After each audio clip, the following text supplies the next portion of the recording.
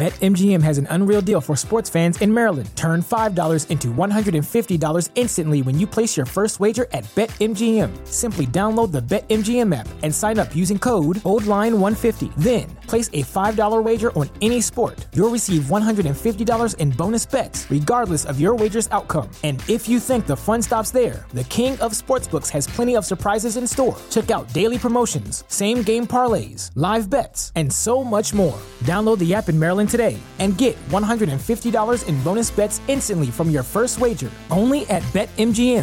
BetMGM and GameSense remind you to play responsibly. See BetMGM.com for terms. 21 plus only.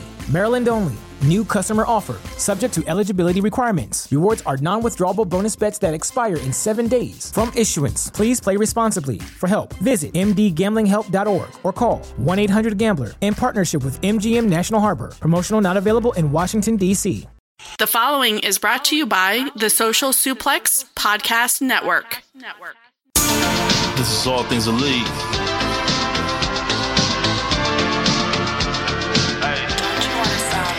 Welcome back to All Things Elite. Load up the pod, man, it's on when we speak. Rich right here, let me warm it up for Austin and Floyd. Couldn't be no one but the boys. When it come to All Things Elite from the fan perspective, swear, man, it ain't no question. Hear from them first. Swear, man, they putting in the work. No, they had to get me for the verse. Social Suplex Network's on. Hours at a time in your headphones. Austin and Floyd on the microphone. Backing out on the ring, getting in the zone. Pulling up the show, give it 7 stars, you already know. Who else could it be but the show with the proclivity for positivity? I'm gone.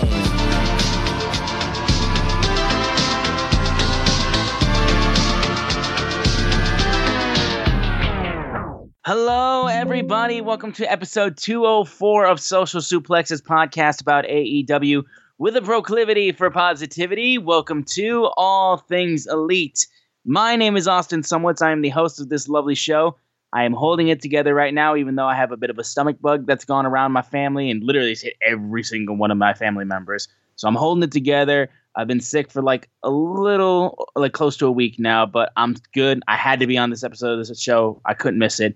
But I am joined with me, as always, my good buddy and friend, Mr. Floyd Johnson Jr., my co-host. My man, how are you doing? I am stressed. And that's not a word you hear from me very often. I am stressed. Before I get into why I'm stressed, I want to start the show by wishing a very, very happy birthday to my girl, my home girl, my little sister, my other little sister, Mrs. Sydney Sumowitz, yes, whose birthday was yesterday. Just want to say happy birthday. Hope you had a good one. Well, it sounds like people were sick, so... It was good up until, we got home from yesterday. Today was a little bit more rough. Her actual birthday was awesome. We went to Cedar Point, rode a bunch of roller coasters. It was a blast. Okay, that's good to hear. That's what I like to hear. So, happy birthday, Miss Sydney. Hope, how old is she now? 23? She has turned... Yeah, no, she's 24, I'm pretty sure now, yeah. 24. Oh, my God, 24. This is her Kiefer Sutherland year or her Kobe Bryant year, whichever one you want to pick. But happy birthday to you. Now I get to tell my epic story of why I'm stressed. As you all know, August 27th in London, the biggest wrestling show ever. Now it's official with numbers. It's the biggest wrestling show ever. It's going to happen, called All In. So around late May, June, I was like, I'm going all in. I put in my passport stuff, paid to expedite it, all that stuff, 7 to 9 weeks, right? Mm-hmm. Bought my ticket to the London in late July, got my hotel, got pretty much everything. I'm going to London. Plenty of time before my the 7 to 9 weeks was 3 weeks before London. I'm good. Well, it is now 7 days before I'm supposed to leave to London, and I still do not have a passport. Mm-hmm. And I have to tell y'all, I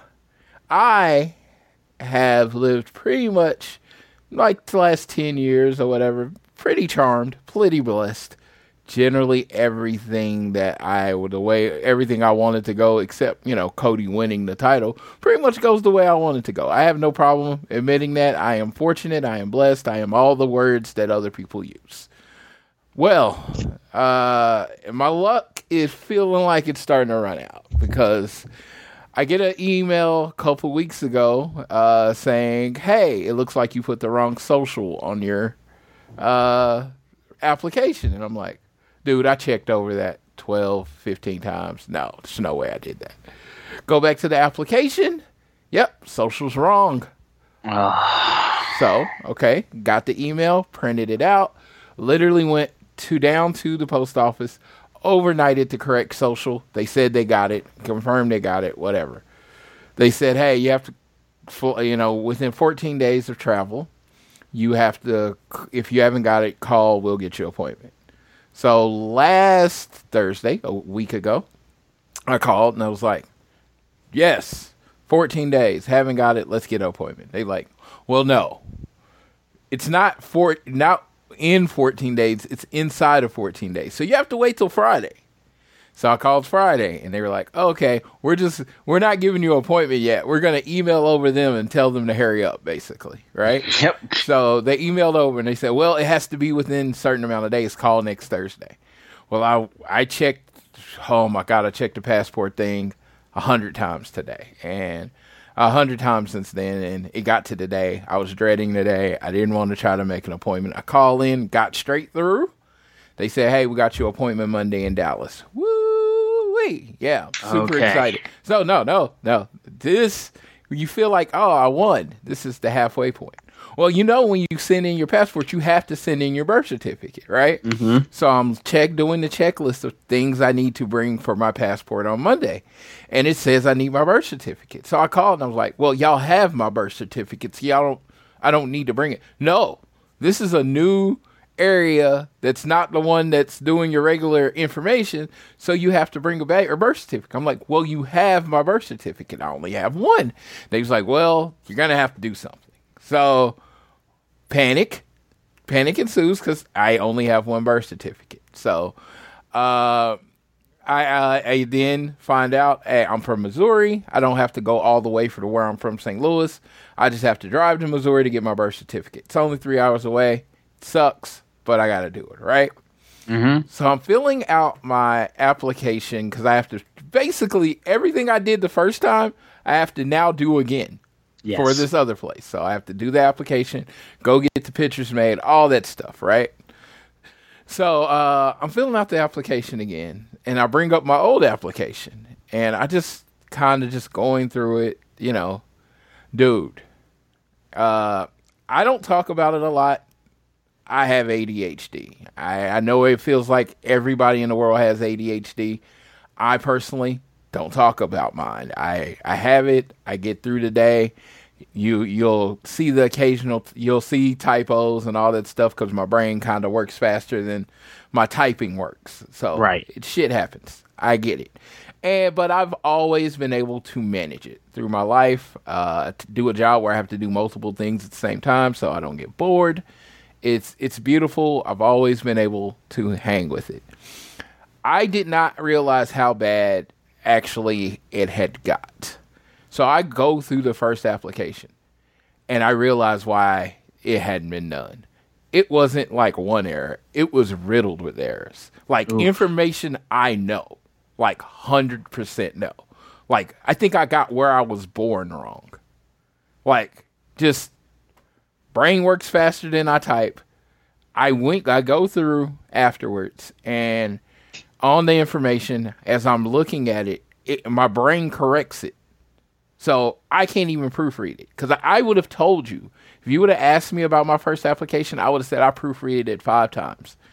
And it was still so many errors. So, first of all, I realized how bad that it got. So I will be going back to my doctor to get that taken care of. Then, the straw that carried the camel's back, my rock bottom as far as it, I said, I'm going to fill out these applications. As soon as I fill out the application, I'm going to have my wife look at it. Different pair of eyes, tell me what I did wrong. My ADHD is so rough. It literally took me 6 times filling out the application before I got it done with no errors. 6. Not 1, not 2, 6. I had to fill out the application 6 times. And my wife had to proofread it before I finally got it 100% done with no errors. And when I say I was shocked, and it was at this point, I know we're the proclivity for positivity. I generally try to keep things light.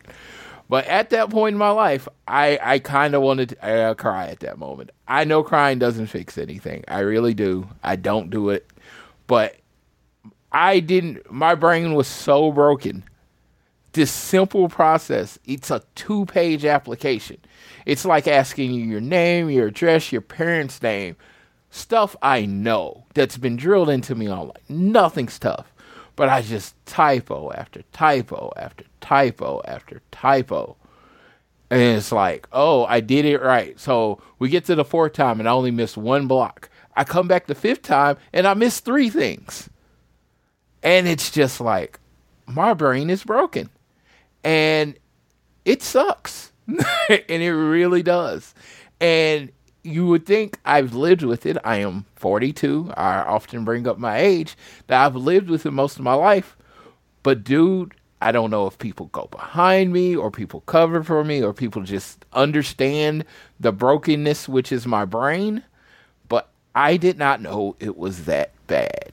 And this is like a few hours ago. So this is me living. You're getting me living with it for the first time in my life. Like, my attention to detail is like, I just can't. I don't even know how to explain it accurately. I hope everybody's getting the gist of what I'm saying. It's just, again, I have a good job. I've made a good life. And that's all with this. And it's just like applications, things that require attention to detail, not my strong suit. And not only is my strong suit, I could probably say now attention to detail is probably my weakness. Because even when you proofread and your brain literally fixes everything that you're looking at to be what you meant it to be, you can't even trust yourself to proofread it. Someone says, well, slow down and go over it again. No, I literally have to stop, put it away, and then come back to it later. Because if I go right after I do it, my brain's going to just fix everything that I did. And it sucks. So yes, for all of you that know I'm happy and Floyd does not have any problems, which I don't know where that came from, but I've heard a few people say it. I do. I do have a problem. My brain is broken and I'm 42. Wow. That's the whole ordeal of getting a passport. Trust me, as somebody who's done that multiple times, I understand. So I understand exactly where you're coming from. So Monday is my shot. And I filled out the information. I got everything. I'm going to Missouri tomorrow, so I'm driving 3 hours to Missouri to get my birth certificate. Then Monday, I'm driving 3 hours the other way to Dallas to get my passport. Application filled out. A lot of the same fees that I had to pay already, I get to pay again, which is yay, which is stupendous. And hopefully I'll have a passport by the end of Monday, and I'll be on a plane Thursday going all in.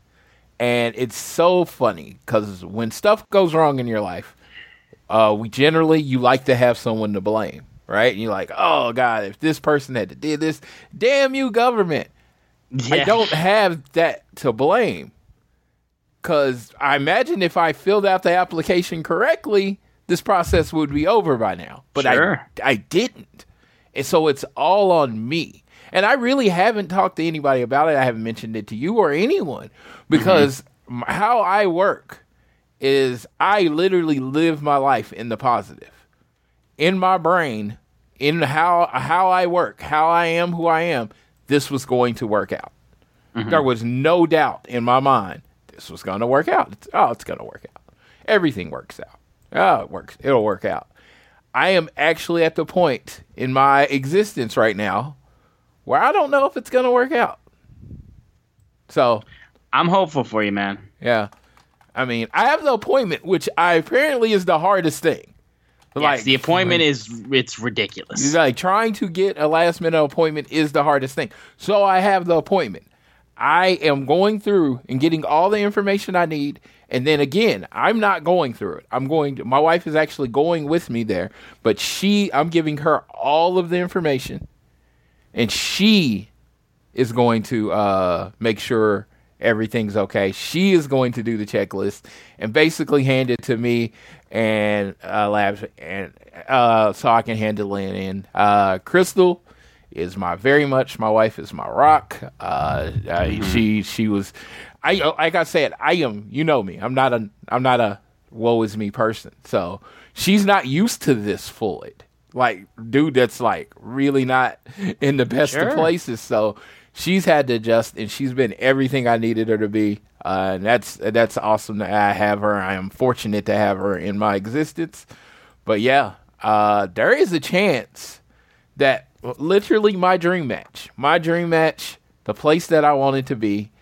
With the amount of people I wanted to be in, I'd honestly say it's really at like 50-50.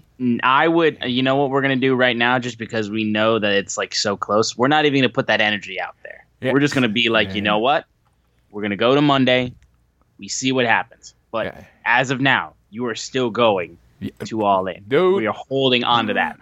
Plane ticket bought. Hotel books. Everything else is set. Yes, everything else is set. Seat is set. I never plan what I'm going to wear to the show. I know what I'm wearing every day that I'm there. Oh, yeah. I am ready. I know exactly what I'm buying. I know exactly who I'm seeing. I know what I'm eating. I know what I'm drinking. I know what I'm doing on this trip, because this is the trip I've been planning my whole life. Yeah, and so we're not even going to put any bad juju out there. You are going. We are sticking with that, and we'll get to Monday, and then obviously by next week, you guys will hear the update. And I'm hoping everything works out. So. Yeah, I was about to say, the only update is the story of the week is I'm going to London. Because next week, honestly, we're probably not going to review a lot of shows. We're probably just going to preview. It's just going to be, I'm going to try to get JR on, and we're just going to preview All In, because it's literally the biggest show in wrestling history. Damn straight. And like, by the numbers now, it's the biggest show in wrestling history. Don't let the tweets going around being like, hey, WWE announced, WrestleMania 32 had over 100,000 people in it. That's already been debunked. And it literally, Twitter had to go through and like, it got the notification of like this information is misleading. It's like using the Fightful and all those other links saying like, no, it was 80,000, like round it was, like 82,000. Like, don't lie to yourself. This is the biggest wrestling show, bar none right now. Dude, and then like I said, I don't that's funny, like I didn't even know that was a thing. I try not to get bogged down in the Twitter drama. I don't do I just relay it. I want people to stay vigilant, and I want people to support AEW. But guess what? I tell everyone, and I say this, my friend Rich, like, no one watches more wrestling than me, because I watch every WWE show, and I watch every AEW show, every Tony Khan produced product that there is, every week. Every week I watch it. It's like, and that being said, is I don't know. It's like, spend your money where you want to spend your money, enjoy what you want to enjoy. But and I know people enjoy the wars. Like I said, I've seen Marvel and DC play out, and I've seen all the different wars. And if that's what brings you joy, please continue to do it. But like, don't lie. There's no reason to There's no reason to lie. I'm like, facts are facts. I know fake news has become a incredible like meme or something to say, but most of the time it's just like, it's just numbers. These are independent places saying, hey, this is what the number is. And I'm like, if you don't like the number, it doesn't make it any less true. Like, you cannot like it. I'm like, I don't like Collision's ratings over the last 2 weeks. I hate him. But guess what? They still suck. I can't argue against it. They're not good. It's like, people are like, well, DVR, blah blah blah. Yeah, that's great. But if they were at 700,000, now they're at 400,000. That is a fact. I can't argue against a fact. People are deciding to either record it or deciding to, go have fun, which we all knew was going to be a thing with Saturday nights. So this is, if people did not know this was, if people didn't know this was coming, I feel bad for you because we'll see what the rating is this week though after what happened last week. Yeah, because on Saturday nights, this is what I get off at work at 7 Central, the time Collision came out. Pre-Collision, Saturday nights was I'm taking a Benadryl and a melatonin and going to sleep for like 8 hours. I just went to bed. I didn't do anything on Saturday night. Now I stay up an extra 2 hours to watch Collision, but generally Saturday night at 7, I went to sleep.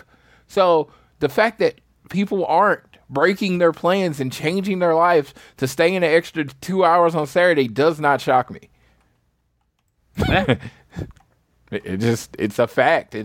I wish they did. I wish the numbers were better. They're not. It just is what it is. Well, we got a lot to talk about, even more so than just the numbers of Collision, because there's a lot to get into. I mean, no. It's like, you saw what the news, of the week is. So let's get to it. So we got a lot to get into. Of course, AEW has been in the news for a multitude of reasons, and we also just came off a Fight for the Fallen's Dynamite and Collision from last week. We got a lot to get into. We're on the heels of All In less than 2 weeks. So before we get into everything, though, we want to make sure you guys are downloading this fine show on Google or Apple Podcasts. If you listen to us on Spotify or wherever you choose to listen to us, please give us a share with your friends, family, coworkers, whoever you wish. And be sure to subscribe so you don't miss an episode, and also leave a rating and a review. All of that helps us out a ton. But an easy way for you guys to help us out is by following us on social media. We are at We are at AT Elite Pod on Twitter. At Social Suplex make this show possible. You can check out all their other shows that they have on their network. I am at Austin Sumowitz, SZUMOWICZ. And Floyd is at Floyd Johnson Jr. And the big news of the week is what the fuck else at this point? I honestly didn't know how wrestling media was going to make it week to week at this point, but I'm glad to see that their paychecks have cleared since they've decided to once again milk the cash cow that is CM Punk dry. I mean, they already had, but they still can get a little bit more out of it, because that's exactly what happened this week. I'm going to go ahead and I'm going to sit back, basically, and I'm going to let Floyd take over and just kind of run down like everything that's been reported on and everything like that. Basically, all I'll say on the matter is where this stemmed from was after Collision went off the air, Punk was poking fun at the Greensboro, North Carolina crowd, who were pretty 50-50 booing and cheering him. And there was a sign he noticed that said Greensboro is Hangman country, to which he goes on a little tangent and says, okay, well, earlier today I went to a local supermarket and figured out why they call him Hangman. It's because the pegs in the toy aisle are full of Hangman action figures because nobody wants to buy them. He's a peg warmer, unlike me, who moves merchandise and pops ratings and sells toys. And people like to go around being like, I'm the heart, I'm the soul, I'm the spirit. Well, that's objective. What is a fact is that these people certainly aren't the chin of AEW, because the lights go out and then he starts joking around with Cashmere. GTS, I don't know where I'm going with this, basically. And then as Dax makes a joke about a heel turn, I believe this is what we call a heel turn, he then looks over into the crowd staring at one guy who's just yelling at him, and he goes, sir, what are you so mad about? What are you so mad about? It's become my new favorite meme, honestly, recently. But that's where this all has stemmed from. I will take a step back right now, because Floyd Johnson Jr., of course, this man keeps plugged in with all of those reports and stuff like that. I normally just see them on Twitter and then get fucking mad. So Floyd can go ahead and kind of give you the rundown of what has been reported on as of lately. Well, as we mentioned, details aren't my best thing, but I'm going to do the best I can. So if I credit the wrong place with the wrong piece of information, they're all running with the same shit at this point. So honestly, what does it even matter? So first thing that comes from is that Punk buried Hangman, right? Again, this was this was after the show, literally a phone recording, and he never said the man wasn't a good wrestler or anything. Again, I'm not going to go into protecting CM Punk because, again, I've always said they are grown men. They don't need me standing in front of them taking bullets. You know, I'll say this. He said what he said, and it's, you know why it's hard for a lot of people to take? Because it was pretty fucking true. I went the next day because I thought about just chiming in because, again, the inside of every really nice person, like really nice person that tries to be super positive and stuff, there is a troll that lives there, right? And when they see fire, which is when I see fire, there's two people in the world. There are people that want to throw water on the fire and take an extinguisher and try to put it out. And then there's people that want to throw gasoline on the fire. I am 80-20. 80% of me wants to put the fire out.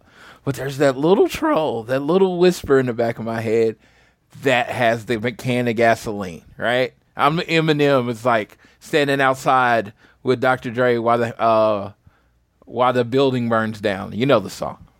Well, I go to Walmart. I go to Walmart quite often. I buy all my stuff from there, and every time I go to the figure section. Every time I go to the figure section, ever since the Hangman Walmart exclusive came out, there is literally a peg, right? And I remember when Punk came out, when the other people came out, man, I was like, Cody's Walmart exclusive, you couldn't find that son of a biscuit. Well, Hangman's never been a problem. I've had many people reach out to me, hey, you want me to get you the Hangman Walmart figure? And then I send them the same picture.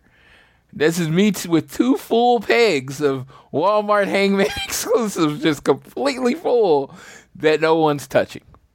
And I'm like, no, I'm good. Because I bought it a long time ago. I bought that figure a long time ago. Because it was always available. So when CM Punk said that, when I heard it and watched the video, that was the first thing I thought of. I'm like, dude, it's kind of true. He's a peg warmer. But, so yes, that was the first thing. CM Punk buried him. Then we later found out that this was like completely unplanned. I don't know if that makes it better, makes it worse, whatever. I think if at this point you have decided what side you're on, there's no, you've decided what side you're on, right? So that being said, he was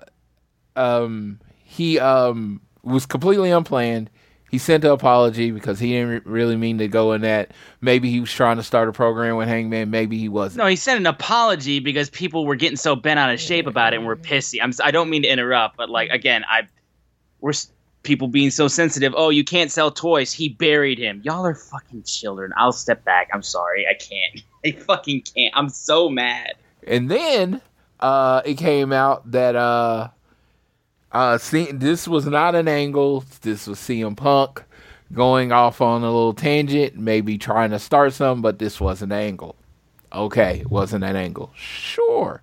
That came from Dave Meltzer. But then they asked Tony Khan about it, and he was like, I'm glad everybody's talking about AEW. I wanted to throw that out there because I want to make sure everyone knows that what I think about the situation. So, many different media reports that Hangman got sent home, that Hangman was supposed to be in North Carolina to film a promo, and he got sent home. And that also Christopher Daniels is not allowed to come to Collision, right? That was. I think the Hangman one was just he was there to shoot a promo, but they said you can't shoot it in the building. He didn't. I don't know if he got sent home or if they just moved the promo somewhere else. I'm pretty sure they just moved it. Yes, because I think they decided on it's somewhere in between Dynamite and Collision. They seemed to decide that Hangman was going to be shooting from a quote unquote hospital. And I guess which is the promo that you saw on Dynamite this past Wednesday. So I guess they couldn't, get that figured out in Greensboro. Whatever. I don't know the backstage stuff. Whatever. It didn't happen. But it came out, Punk had Hangman sent home. We find out later that wasn't true. Punk didn't even know Hangman got asked not to come. He never knew Hangman was even planning to come. So, all right. Then we hear that Punk has reached out. Ryan Nemeth. No, I was going to say Punk. There's two different ways I can go. The Ryan Nemeth, basically, him and Ryan Nemeth put out a tweet pretty much running down CM Punk, calling him soft. Calling him the softest man alive. Softest man alive. CM Punk came up to Ryan Nemeth to his face, apparently, and asked him, did they have a problem and did they need to go outside? Now, again, like I say, street fighting is a lot different than anything. I'm not calling who's going to win this fight, but apparently, cooler heads prevailed.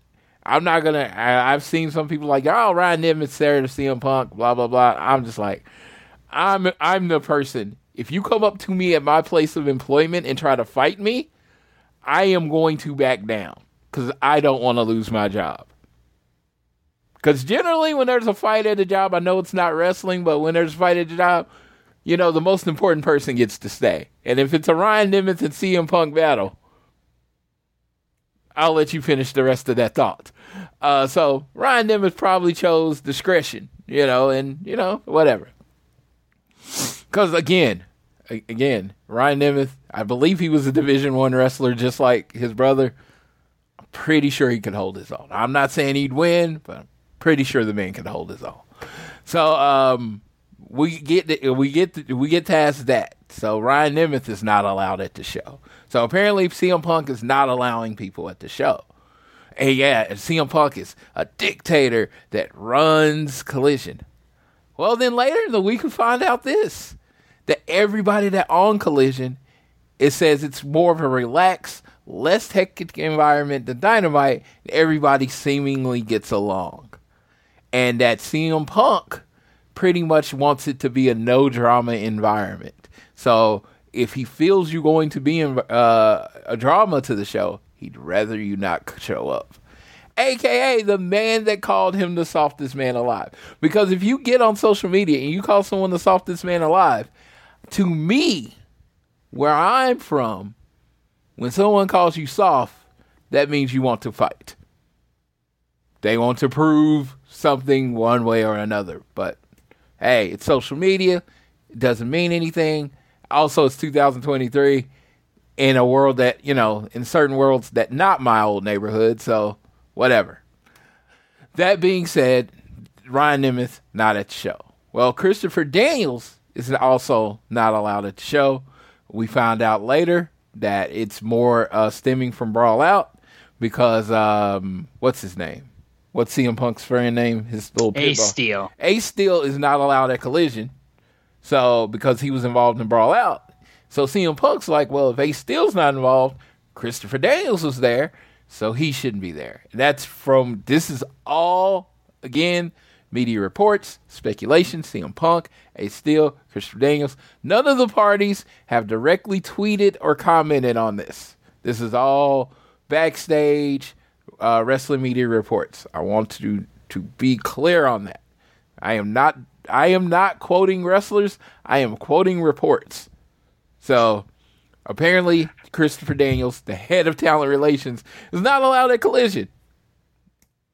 That's neither here nor there. And then, of course, CM Punk wants to work with the Young Bucks, wants to work with Kenny, blah, blah, blah. He's tried to meet up with the Young Bucks. They don't want anything to do with him. They were setting up a meeting to discuss what the Young Bucks and FTR were going to do going forward. FTR going forward, according to the rumors. Again, according to the rumors, CM Punk tried to get into the room because he does run Collision. And so he's trying to get into the room, and they told him not to come because apparently the Young Bucks want nothing to do with him. All right. There we go. I think that's everything. Have I missed anything? I'm pretty sure you got most everything. Yeah, okay, because like I said, attention to detail is not my thing. That's everything that's not reported. So I'm going to give my very quick thoughts on it, and then I'm going to mute myself and let Austin do what he do. So my very quick thoughts on it is this is wrestling workplace drama that we shouldn't see. That's it. I like wrestling. I like tuning in on Wednesday and tuning in on Saturday and watching wrestling. I like when drama leads to matches and leads to believability. If you want to use shoot the shooting and all this shit to build a match, go for it. I'm all about that. But the rest of the stuff that seems to be driving away part of your audience, we need to somehow get rid of that.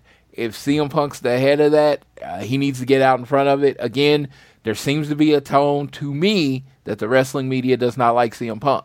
So it's either one thing, they collectively don't like CM Punk, or CM Punk's a dick. Which, honestly, they're not mutually exclusive. Which, again, he could be a dick. I don't care. I just want to watch wrestling. I want them to put on good matches. My last point is Hangman needs Punk. Hangman, in my opinion, and in opinions of sword sites that went out there, and I was saying this last week, he seems directionless now. He has seemed to be relegated back to Hangman and the Young Bucks bitch. The side act. Your young boy. He's not the main eventer he was presented for in year 1 and year 2 in AEW.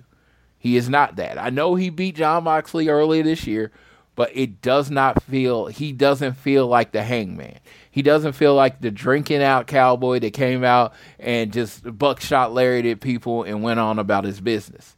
He feels less than what he was.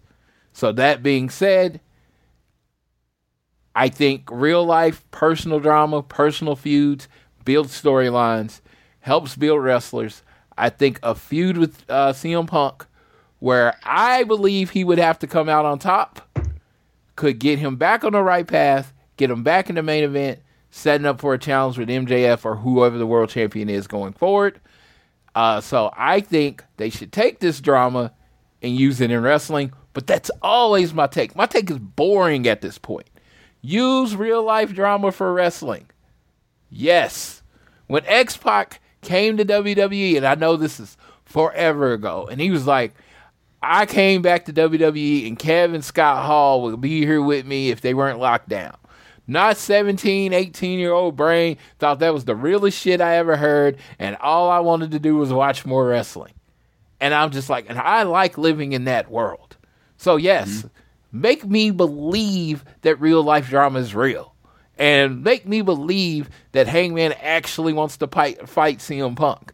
Go out there, throw some potatoes, and at the end of the match, both of them have black eyes. Man, that's what gets me going. That's what I like in my wrestling. Not everybody's going to agree with me. Absolutely not. I don't expect you to. But I wouldn't say the peak of my fandom, because I'm actually living in the peak of my fandom, but the peak of my younger fandom was the Attitude Era WCW WWE war, and it was beautiful because it was just so much real life drawn into wrestling, and you didn't know what was real, you didn't know what was fake, and it's beautiful. So I believe we should just use everything that has happened to make good rivalries. Now I will mute Austin, and I will listen to you get pissed off. The only other thing I will add, I did forget one thing, was that there was a report from Fightful saying that Jack Perry and Punk had an argument over a planned spot for Jack Perry to use legit glass for a backstage segment, to which Punk took issue with, basically being like, why would we do that? That just seems like unsafe and unnecessary. That to me, I think is a nothing burger. I think that's just a conversation of like what like should be done. And you can have disagreements, and that's fine. That to me was a nothing burger, and that was just an add-on to, once again, the media milk train that is CM Punk.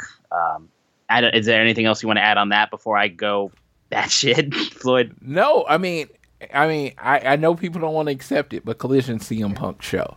The show was made for CM Punk, so he has a direction on what it's supposed to be. And he wants it to be different from Dynamite, which I think they have successfully have a different tone to their show than Dynamite, which I thought that was the key to a second show. So if there's certain stuff that they don't want to do on Collision while they do it on Dynamite, that's perfect. And I also think Dynamite should probably do the same thing. I'm, again, not defending CM Punk. I don't know if the dude's a dick or not. He probably is, like all of us. We can be nice, we can be a dick, we can be a whole bunch of things, because the human condition is that we can be a whole bunch of things on a spectrum. We're not all just one thing. So, there you go. Okay. I mean, CM Punk is very out loud about what he wants professional wrestling to look like. He's very upfront about it. He doesn't hide what he wants professional wrestling to look like. Dax doesn't either. And other people, the Young Bucks don't. No one hides what they want professional wrestling to look like. He actually has the power to kind of dictate on his show what professional wrestling looks like. Sorry? I mean, is that? I think that's something people want him to apologize for having a preference. So yes, I'm sorry, CM Punk has a preference. Okay, so y'all may have remembered at the top of the show, I told you I've been fighting a bit of a stomach bug. I've been relatively kind of like sick or whatnot. Not as sick as I am with y'all motherfuckers, whether it be the wrestling media or whether it be wrestling fans. Like, I hate some of y'all sometimes. This is ridiculous that we're doing this whole shabacle again. First, going back to the after the show thing that Punk did. That, to me, was another nothing burger. The fact that he had to text Hangman to apologize about it just shows how pathetic and sensitive some of y'all are. It was a line about not being able to sell toys. That's how that's considered a shoot. That's considered burying. That's considered that. Grow the fuck up, some of y'all. For real. This is ridiculous. Like, do you want to dive into the deeper meanings of it? Sure. But at the end of the day, you look at that and I see that as Punk sees a sign in the crowd and hears the crowd not cheering for him. He's like, okay, I'm going to play off with this and I'm going to fuck with these people, basically. And it worked. And it got people talking about him relentlessly. You played yourself. In regards to the thing about Hangman not being backstage for Collision and being told to do his promo outside of that. And Punk side literally saying, look, we didn't even know that was a thing. Again, y'all are just going on about that stuff. But what Floyd said was true. Hangman is just basically considered an elite lackey now. Speaking for the Bucks, backing up the Bucks, backing up Kenny. That was the great thing about Hangman's anxious millennial cowboy thing, was when he was away from the elite and he was doing his own thing and he had a little bit of a side thing going on with the Dark Order and it felt real and it felt honest and it was great. It's the best thing that Hangman has done in his entire AEW run. It's what led to him being AEW World Champion. Now he just feels like he's floating in elite purgatory right now, where he's just going to be a part of elite matches and he doesn't have a storyline that just focuses on him or like his stuff. That's why I have said this Punk versus Punk versus Hangman thing and this Punk versus the Elite thing is inevitably where we are all going to go. I don't care if the Bucks refuse to talk to him or whatnot. This is the road we're going down eventually, and y'all are going to be like dragged, kicking and screaming at this point while getting paid a lot of money to do so, because otherwise you don't bring CM Punk regardless. You don't bring him back regardless if this isn't where we're eventually building towards. I still stand by that. The Ryan Nemeth situation. You called him soft and he called you out about it. He got up in your face like, do we have a problem? Was it wrong to do it at work? I'm not going to say why or not. I honestly don't care because, again, backstage stuff I'm not privy to, so it's none of my business. But you called him soft and he called you out about it. This is a man that is not shy about saying what's on his mind and getting pissed off at people when they want to say shit about him. Talk shit, okay, I'll talk right back. Let's have a conversation. Is there a problem? The sending people, that's the last thing. The sending people away from Collision, basically being like, you can't be on Collision. The Christopher Daniels thing, you are the head of talent relations. I don't know why you wouldn't be backstage at every AEW show. That, to me, I don't even understand why that is a possibility, but we'll move past it. Regardless if it's CD, if it's Matt Hardy, if it's Ryan Nemeth, whoever the hell it's being reported is being sent away from Collision, you know who can stop all of that from happening? Tony Khan. CM Punk does not own AEW. This is Tony Khan's company. If Punk was like, I don't want him backstage at Collision, TK could be like, well, we brought him to Collision to do stuff, so he's going to do stuff, whether you like it or not, because we have brought him here to do things, whether it be Ring of Honor tapings, whether it be just to work backstage, whatever the case may be. TK can stop all that. He doesn't seem keen to, though. Because the last thing I would mention, and I wanted to hold on to it, was the reports about when Punk first came back at the Second Coming, at the first episode of Collision in the United Center. It was reported that when he walked into the backstage area and Tony Khan saw him, he was chanting CM Punk. That's rumored and reported, but if that's true, dog, even I'm not like that. Calm the hell down. You're the boss and the owner of this company. You can't be like that. Because I'm fair enough to admit, people have problems with this man. Not everybody is cool with him. I'm gonna say this, just a small interruption. The 100% reason I said he was coming back the show after Brawl Out. I said he's Tony Khan's favorite wrestler ever. I know that. I've known that from Jump Street. But you can't. But if that's true that he was chanting for CM Punk, that's like ridiculous. That's fan behavior, and we love to talk about how TK is a fan. He feels like one of us. But at the end of the day, you're still an owner, and you're a billionaire, and you run this company. You can't do that. You didn't hear reports of Vince McMahon when Roman Reigns came back going like, Roman Reigns, even though you know he was doing that in his off time and in his head. You don't say that, though. Like I said, I don't even know if that's true or not. That's more reports that I'm taking with a grain of salt. But if that's true, again, not a great sign when you know people have problems with him, and for you to draw the line in the sand being like, well, the boss likes him, so if I have a problem with him, I know the bosses are going to side with me. You see how this starts problems? So you could easily stop that by just being like, no, you can't ban people from Collision. But again, Collision was made for CM Punk, so there we go down this thing all over again.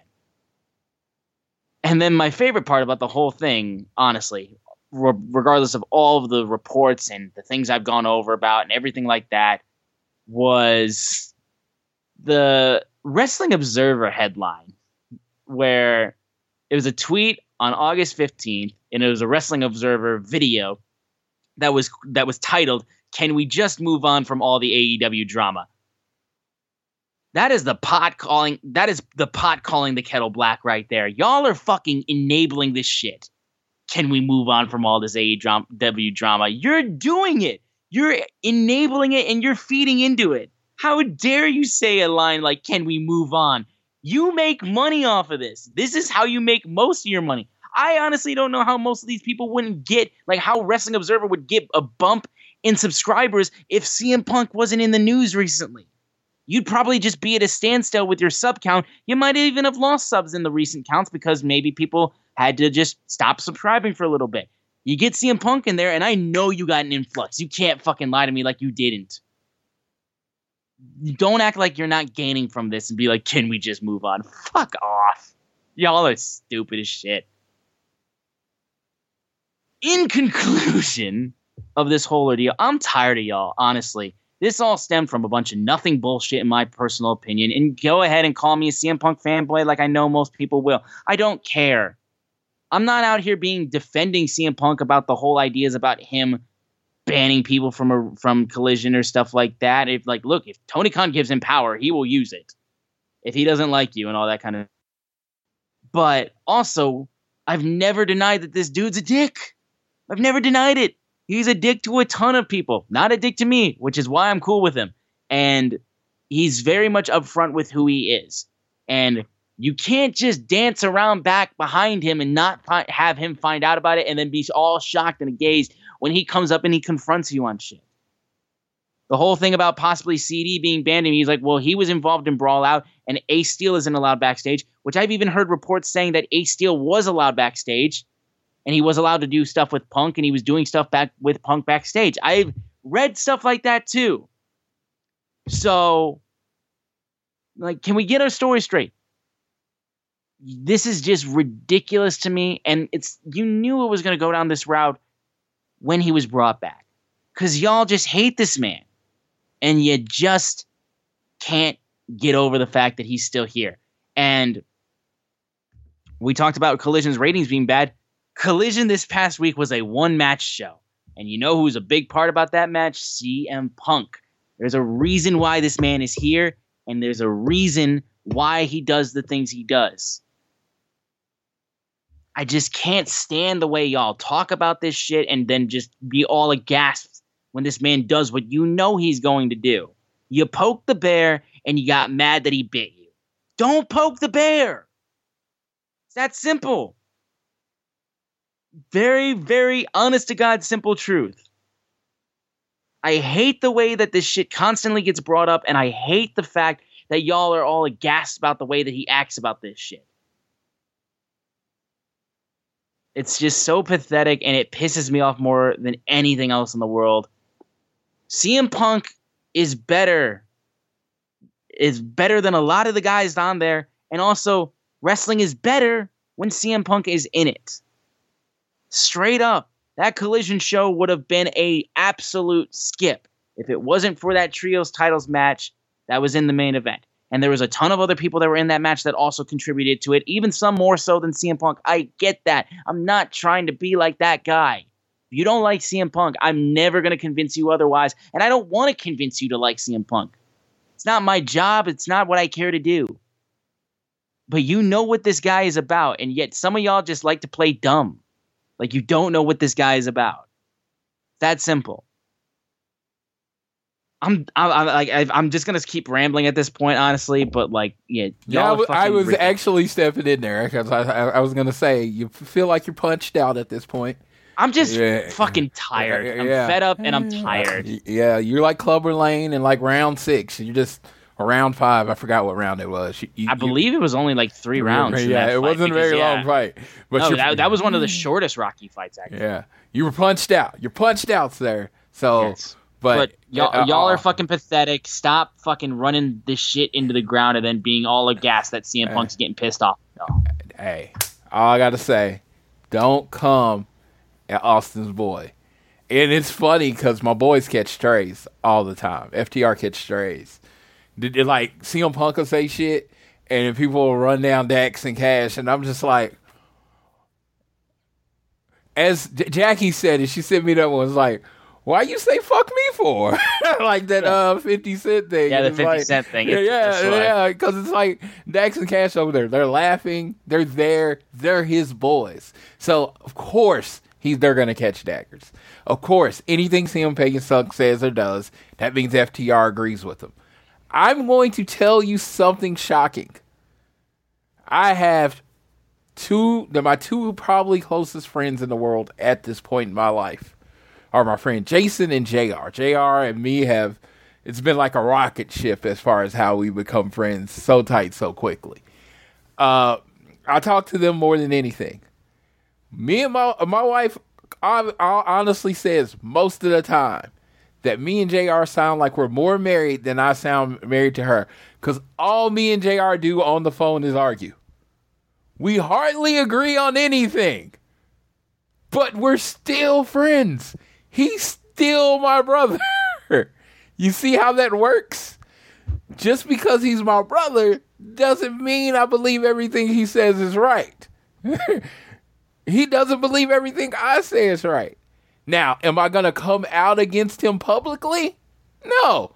I'm going to pull him to the side and say, hey, I didn't necessarily agree with that. And then we're going to have our conversation to the side. But front facing, I'm going to have my boys back. If you don't think people really exist like that in the world, I think you're fooling yourself. I don't think Cash and Dax, I don't know. I've never heard them say any differently on a podcast or anything like that. Again, I'm just a fan. But I'm going to say, I'm just talking real life. Friends disagree with each other and still have each other's back. I feel like to be my friend, that is literally one of the first rules. Okay, yeah, disagree with me. You could think I'm wrong. You could think I'm stupid. We settle that and talk about that behind closed doors. In front of people, you got my back until the end. That is like the only way to be friends, in my opinion. Yeah. So if you think Dax is like, oh yeah, get Hangman. I don't think Dax and Cash have any problem with Hangman. I really don't. I just don't. I'm not sure. No. I don't know. But I just don't think they do. No, but again, all I'm saying is, again, the whole idea of bringing CM Punk back is that you're doing this feud. You're doing CMFTR versus the Elite. You're bringing back the feud between CM Punk and Hangman. And if you're not, then you're wasting money. People don't understand this thing called the long game. It's like they think, if they didn't come back straight with CM Punk, CMFTR, and Young Bucks, then it's never going to happen. No, they want you to think there's nothing yet. They want you to forget about it. And then they're going to hit you with it hard. It's like the trump card in the game. You don't play it when expected. You play it when you can slam down the card and say, you set, motherfucker. If anybody y'all play spades, y'all know what I'm talking about. If you don't, sorry. But you're set. Got you. Got that ass. Get off the table.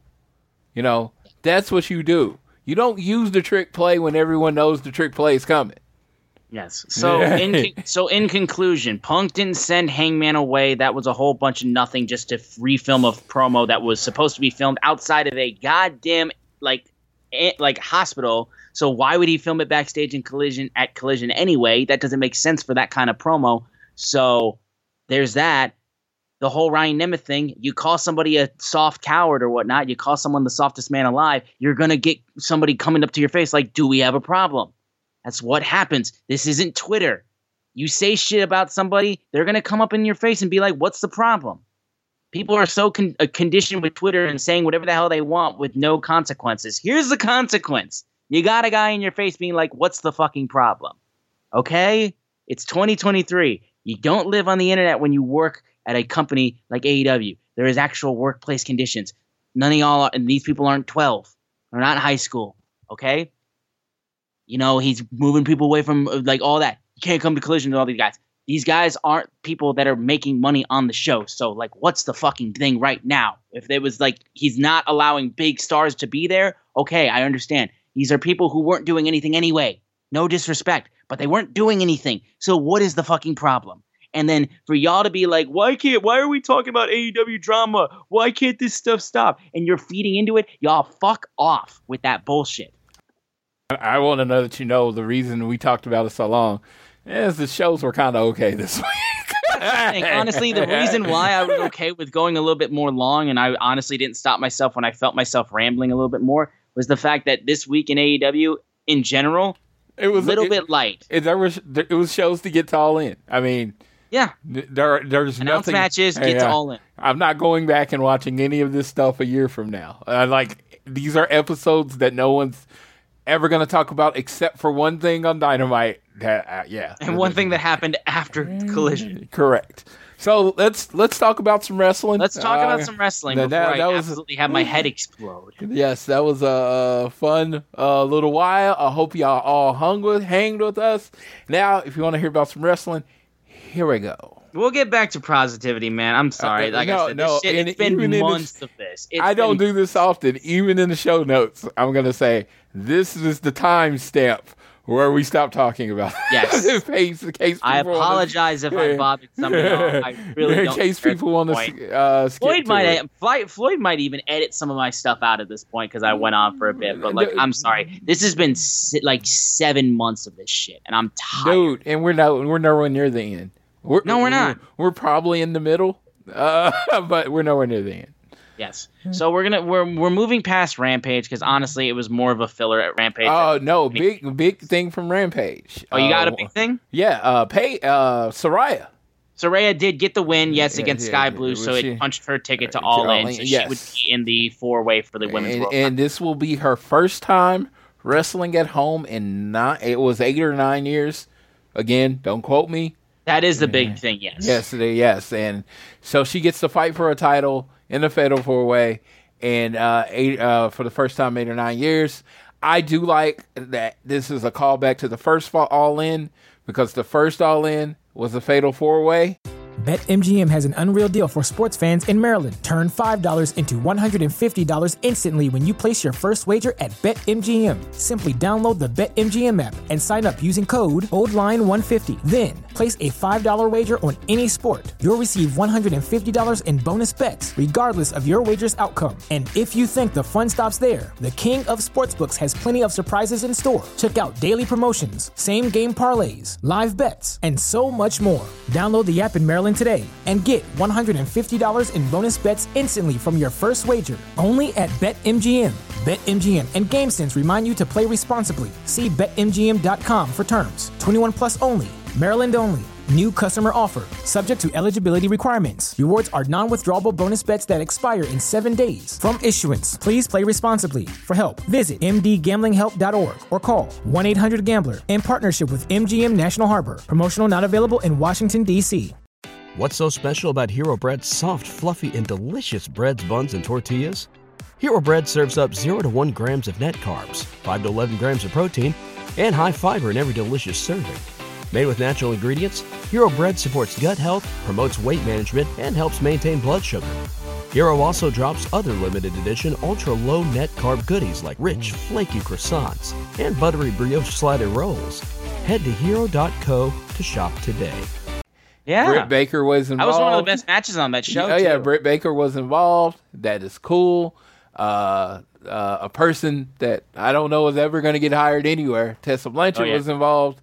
So I love. No, she was Tessa in that match. Yeah, she was in that match. Yeah, she was in that match. Yeah, I was actually a very, very big fan of Tessa Blanchard as a wrestler. So, yeah, that sucked. But no, Madison Rain was in that match, right?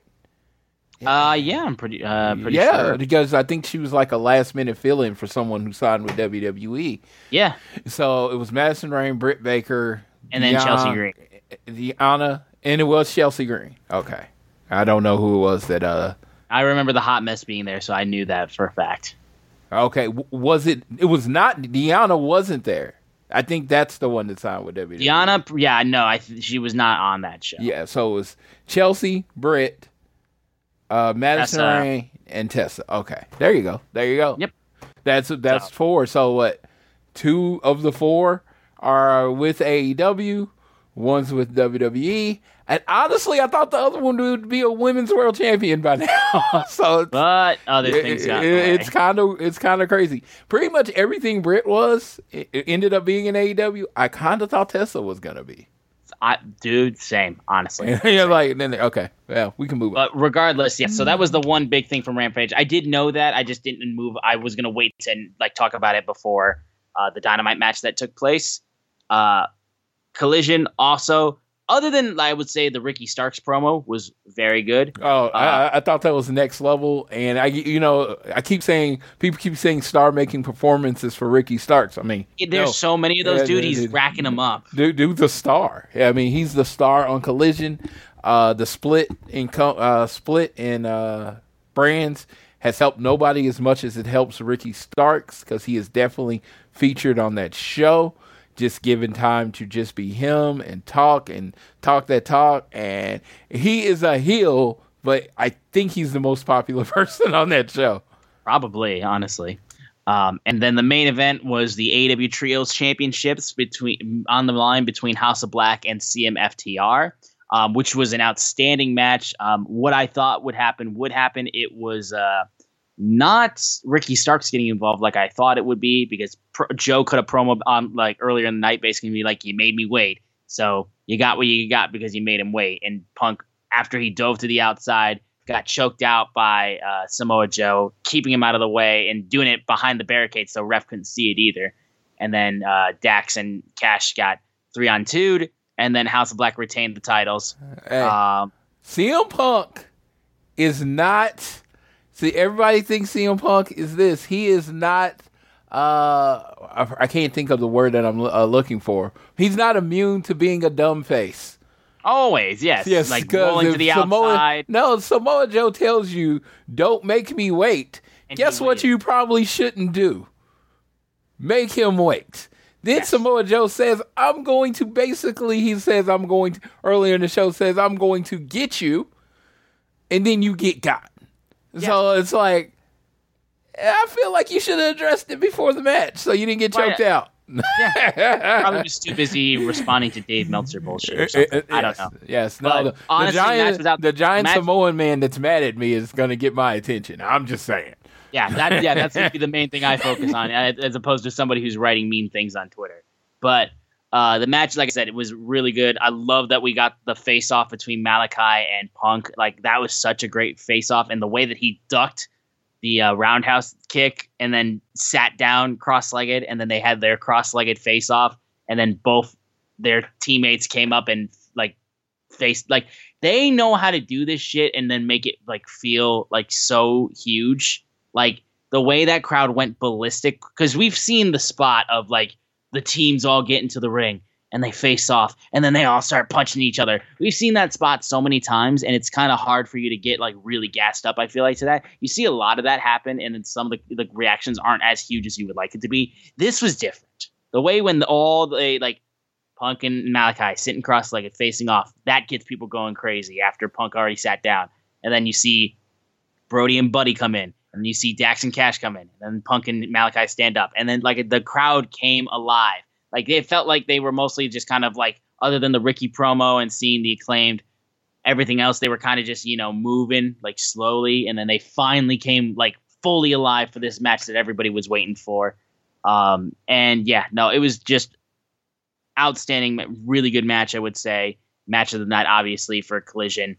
And Cash and Dax, dude, they rock it out of the park. And Dax was stamping up to Brody like big time too in that match, which I love. And also Punk got mad because he's like, "Don't chop me," and they chopped him. So, this simple. First of all, I know wrestlers might not make as much money as we all think they make, but they have to be paid well for me to be chopped by Brody. Absolutely. King. That dude doesn't. Man, he's just a gigantic dude. That dude is not as big as some people in wrestling, but he comes off as bigger. He's like 6'6", 6'7", whatever height he is, but he literally has that 7'2" Big Show type of presence. Like, at any point, this man's a threat. I did not get Cash press slamming Brody, which I think was necessary because Cash is a big, strong boy, but he didn't get the press slam off. But I really did enjoy the match.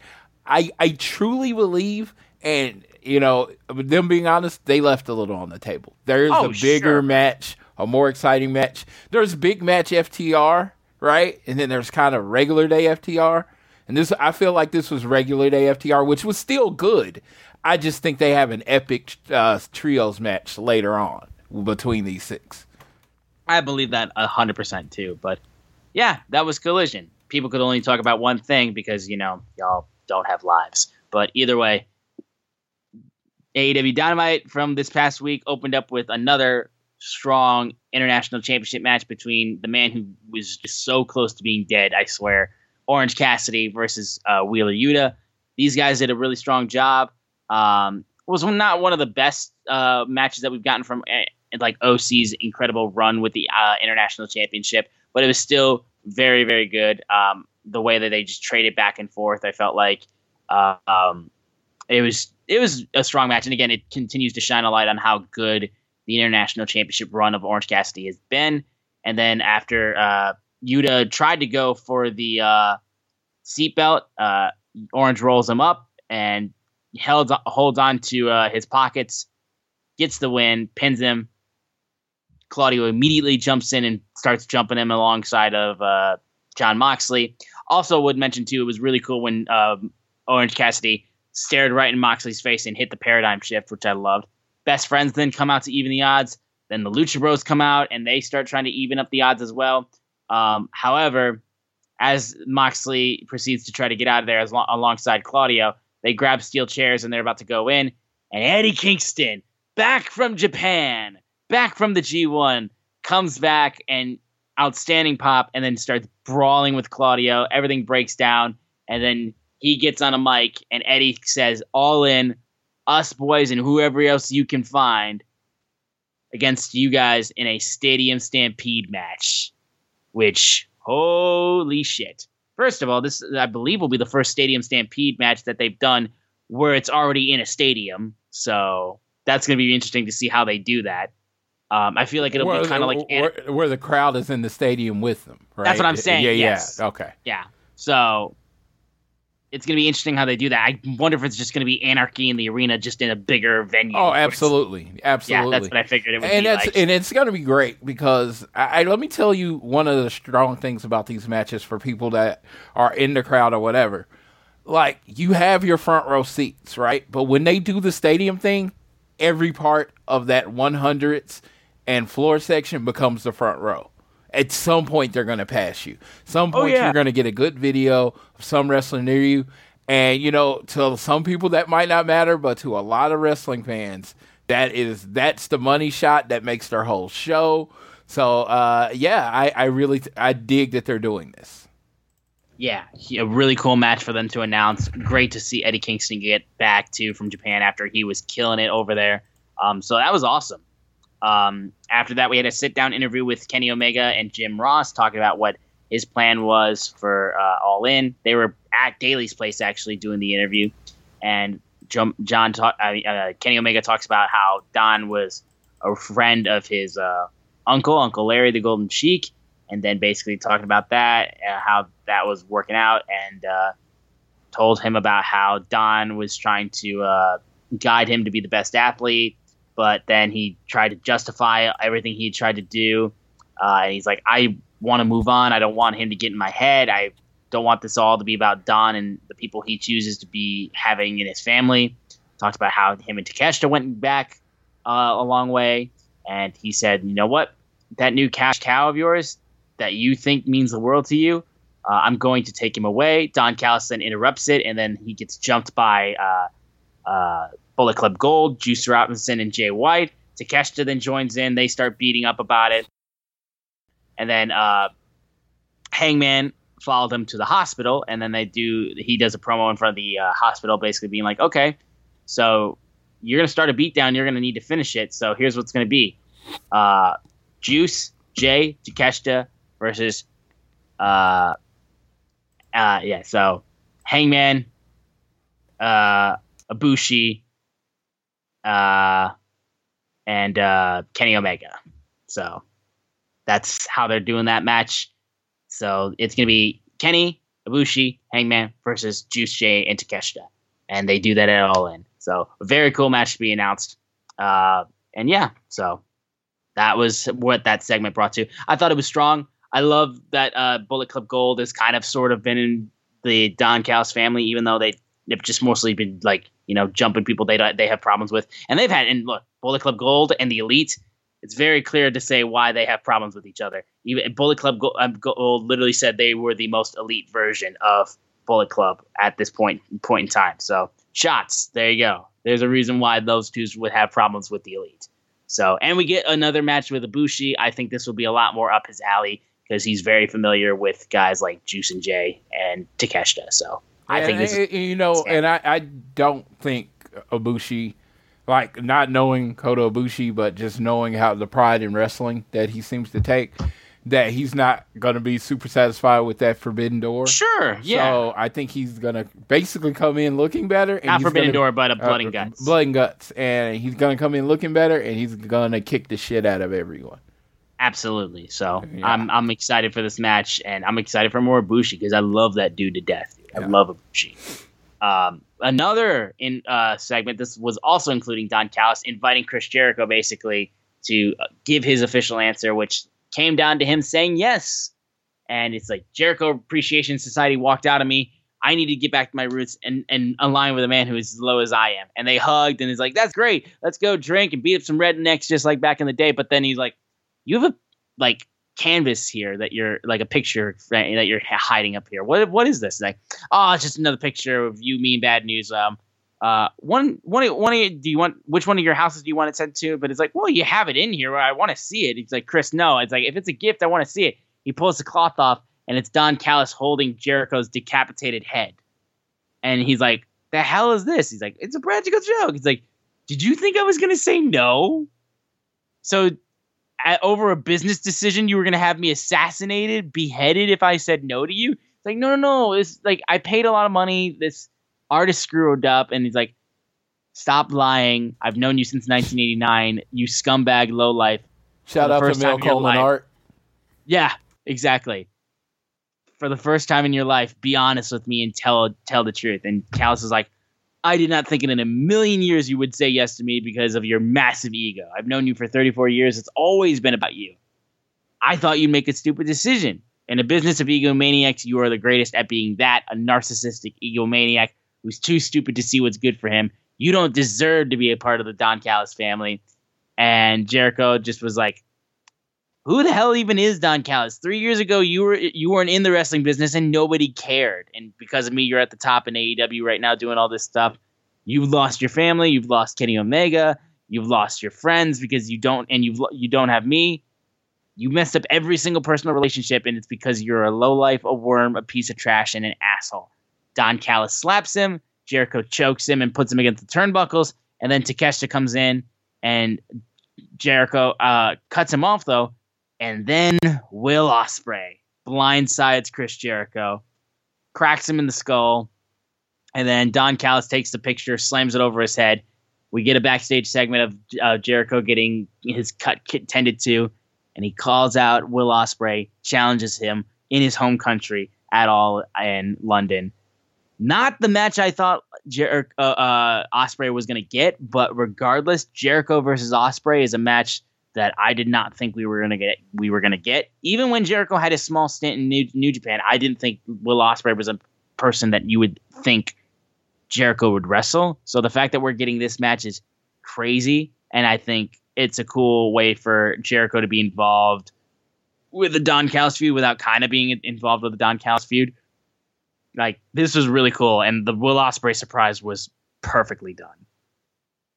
Yes, and the word choice. He's like, you're going to hire someone to assassinate me? Aerially. Yes, aerially. The aerial assassin, Will Ospreay. I see some people online, some people that I, consider friends, not super excited about this match. Does not think it's the best use of Will Ospreay. But I want to be clear. You can think that. There you go. That's it. Yeah, you feel free to think that. There was a match on Dynamite. Not for me. Okay. Not everything in wrestling is gonna be for everybody. We're gonna have to say that about a match later on this show. Yeah, that's what I was gonna say. And it's just not everything is gonna be for everybody. Will Ospreay and Chris Jericho. Chris Jericho, one of the biggest names in wrestling. People in the UK love this dude. They can't wait to sing along to Judas when he comes out. Will Ospreay, UK born. Dude changed the name of the United States Championship in New Japan, put a flag on it, made it the UK title. This is the child of the UK, and there is no way he shouldn't be on this show. This is the biggest show in wrestling history in the UK. Will Ospreay has to be on it. I mean, dude, if Davey Boy was still alive, I'd be like, he needs to be on it. Like, dude, they should have, like, a battle royal doing 0 Hour, and, like, every active British star that's not signed with a major company should be in it. Every British wrestler should be able to say, I was there. And it's one of those things, I know people don't like this, I think they should find a way to get everybody in AEW on this show some way. I know it's not possible, but like, when they're doing the Stadium Stampede, they should have different cameos of people in the back. Because this show, as we get towards to it, it's not about any wrestler. It's not about a main eventer. This is about AEW. This is a celebration of pro wrestling. Oh, yeah. For sure. Darby Allin and Nick Wayne versus Gates of Agony was next. This was a solid enough match, the little guys versus the big guys. And it was a pretty solid match, I would say. The biggest thing, though, honestly, was when Swerve was about to go jump Darby Allin and Nick Wayne, and then that's when Sting shows up on the Titantron. Not just Sting. But not just Sting. Joker Sting. Oh, yeah. I told you I saw a little bit of the Joker coming into his face paint again. He did. And now we just started seeing him act like Joker Sting again. And, it was so good. He's like, I'm directing movies. Yes, and the star of his movie, Prince Nana. Okay, now, I've considered myself tied in. The 9 and 11 thing, What was that about? I think it's just literally like he forgot about it, honestly. Okay, because I thought like somebody was mentioning it might mean something, and I didn't. If it did, it went over my head. So yes, my maybe favorite people smarter than me know. My favorite wrestling groups. I guess it might be like a Joker reference, like you didn't even know what day it is or whatever. I don't know. My favorite wrestling groups have been anti-punk lately, so I have not been into my favorite wrestling groups a lot. So I wanted to ask, but I wanted to ask, but I didn't want to hear. And apparently being anti-punk means you're anti-FTR, even though they weren't even involved with the whole ordeal. It's the same shit I've been talking about. Again, we don't need to address that again, but CMFTR till I die. Like, literally, if you hate CMFTR, you will hate everything I'm wearing in the UK, because everything is pink and black. and I just hate y'all. So it's all mutual. All pink and black everything. Seriously. Represent, brother. Represent. Dude. But no. Dude, I got a pink polo to go out in. Let's go. Let's go. But yeah, so Joker Sting is literally like, being like, you better have eyes in the back of your head, and because we have a coffin match in Wembley Stadium, red blood cells are already moving, and he goes, it's showtime, and like the fucking grin on his face and the smirk, like he's like gigging it up, and it's so funny. Screams at Nana, and he runs away. He's like, Nana, come on, Nana. It's so funny. Like, dude. That was the best part about this entire thing, was just Joker Sting being Joker Sting, because he like.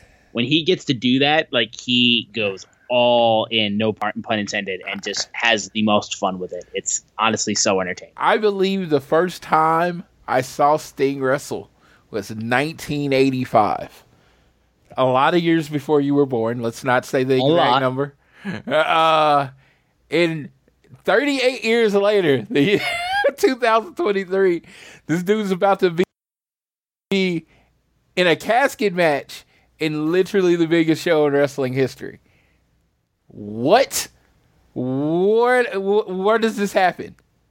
With literally, I don't even think Darby's half his age at this point. I think Sting is more than twice Darby's age. I think Swerve might be the young, old, like closest to him, maybe AR Fox, and they're still probably 30 years younger than him.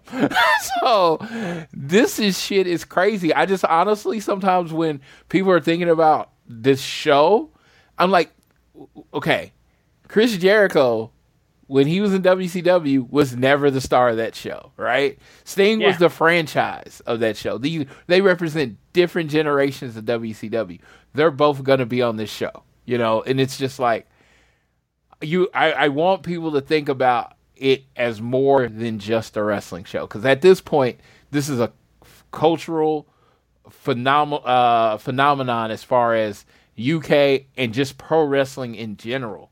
I mean, I'm going to talk about this more, and I'm probably going to say too much about it, but I just don't understand if people understand how big of a deal this is.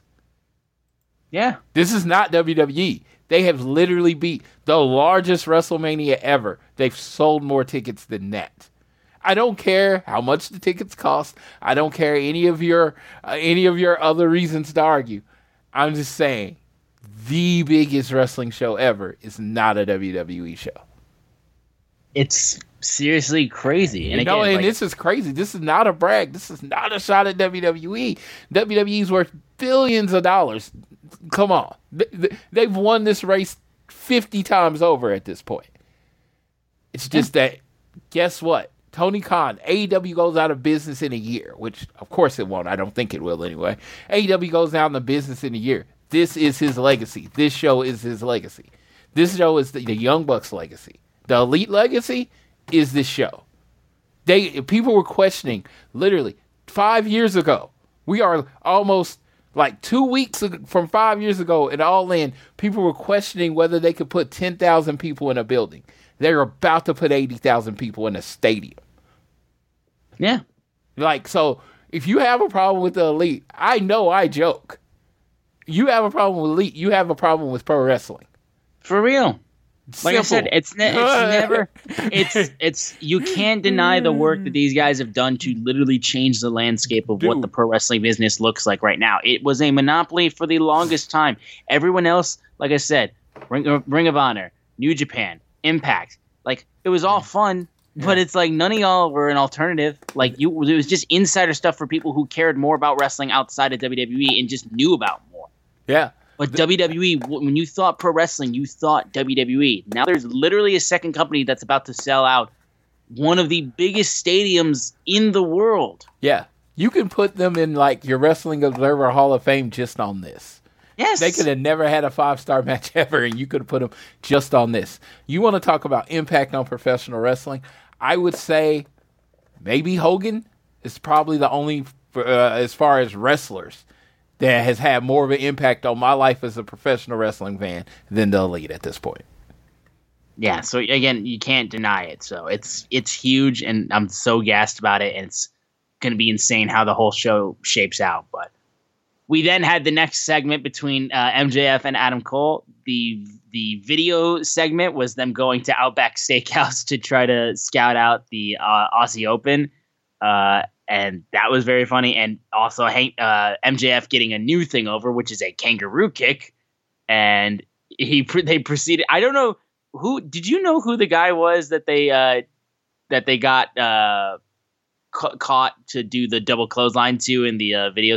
I didn't know if that was someone specific or if that was just some random guy. Oh, that was Charlie from BTE. That's what I thought. Yeah. Yes. That's Charlie remember. from BTE. He looked familiar, and I was like, there's a name to it. I can't put it there. I don't know if it's current, but when I used to watch the Ethan show, him and Jamie Hayter, that's her boyfriend.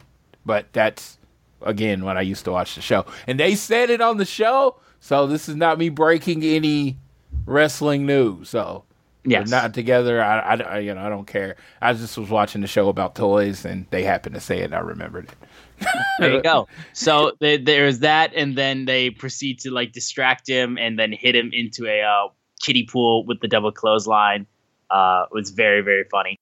And then they proceeded to cut a promo talking about how the importance of this match, but then also getting a little bit of time to could throw some slight barbs at each other, like in this promo segment. Yeah. I just want to let everybody know Tony Khan's a terrible actor, which was hilarious. No, it was terrible. Yeah. When they were like, we get called into Tony Khan's office, like no, dude. No, and he was doing the yelling thing, and I was laughing. You didn't buy it for a second. It was beautiful, and I love it. Again, Tony Khan being a bad actor has always been the focus.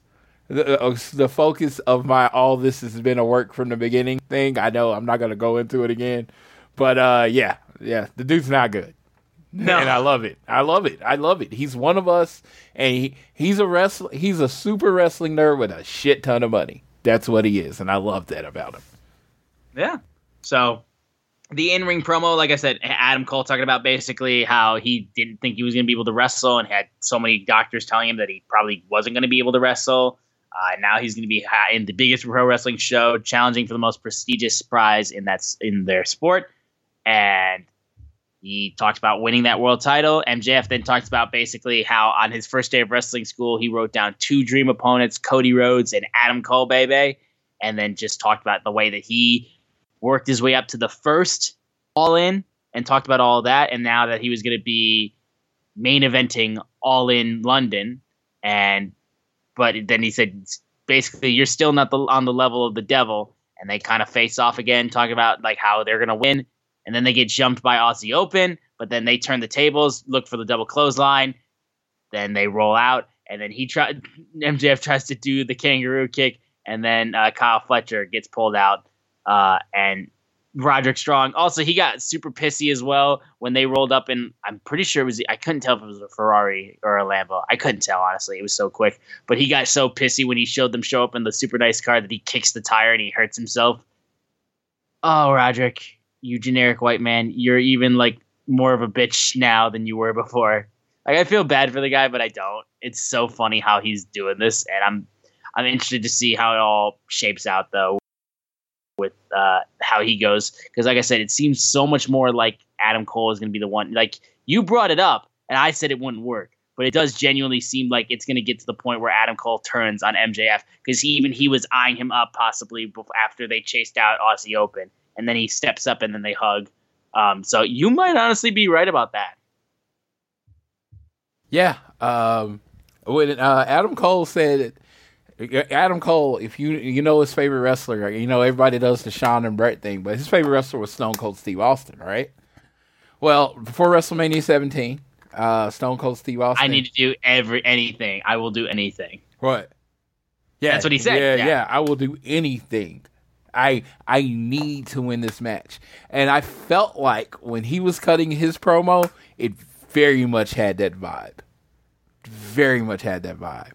I was reminded of it too, for sure. Yes, by do anything. Like, I know we're friends. I like you. I want to be your best friend. We can go play video games afterwards. But you're not beating me at All In. You're not beating me at the biggest show ever. I'm going to embarrass you. And that makes me excited.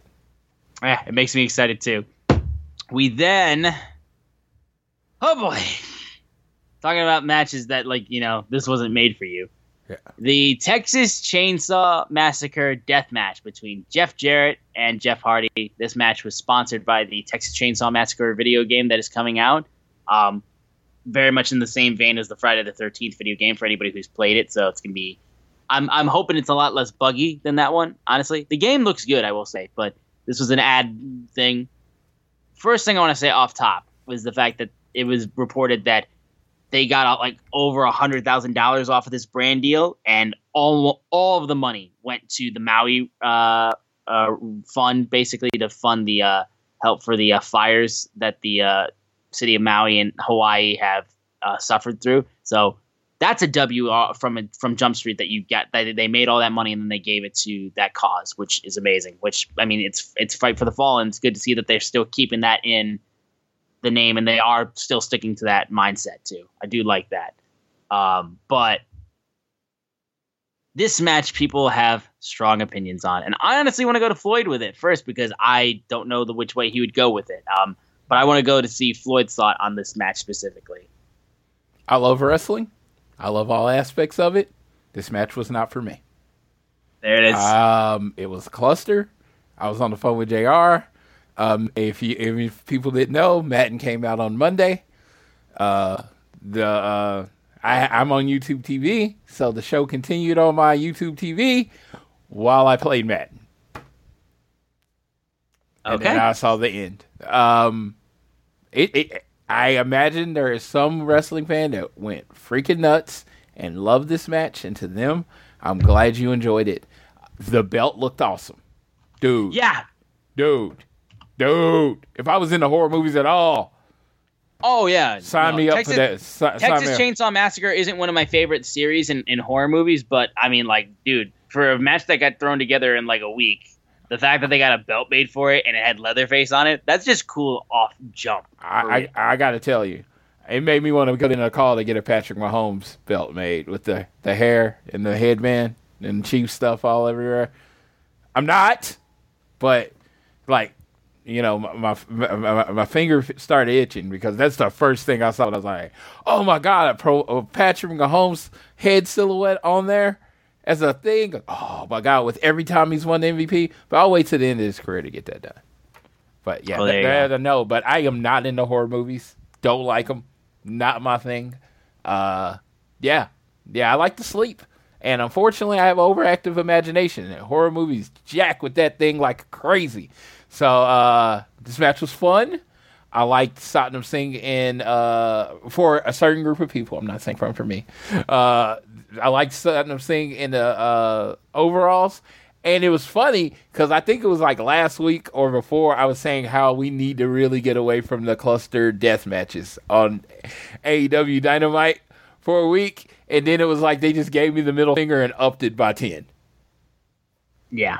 Yeah. So here's the couple things I will say about this match. One, I do think there was actually a slight genuine interest to do some references to the movie itself, because I would like to believe it's been a while since I've seen the movie, but I believe the outfits from Jay Lethal and all those guys, I think a lot of them were trying to represent the Sawyer family. I think, if I'm not mistaken, I didn't see anything explicit like a Chop Top cosplay or anything like that. But I think there was a genuine interest to try to at least reference the movie a little bit. I loved Jeff Hardy's like mask and his face paint looked amazing. His Leatherface outfit, I thought that was genuinely so cool. And yes, this match was very stupid, very silly, dumb wrestling nonsense.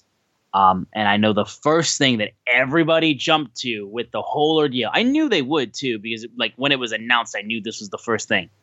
They were going to compare this with the zombie match, where they what was the name of the movie they even promoted? I can't even remember what the goddamn movie was, but it was the zombie match with The Miz and John Morrison and all those guys, and Damian Priest. Army of the Dead. Army of the Dead, yes. So yeah, so I knew that was the thing that people were going to jump to.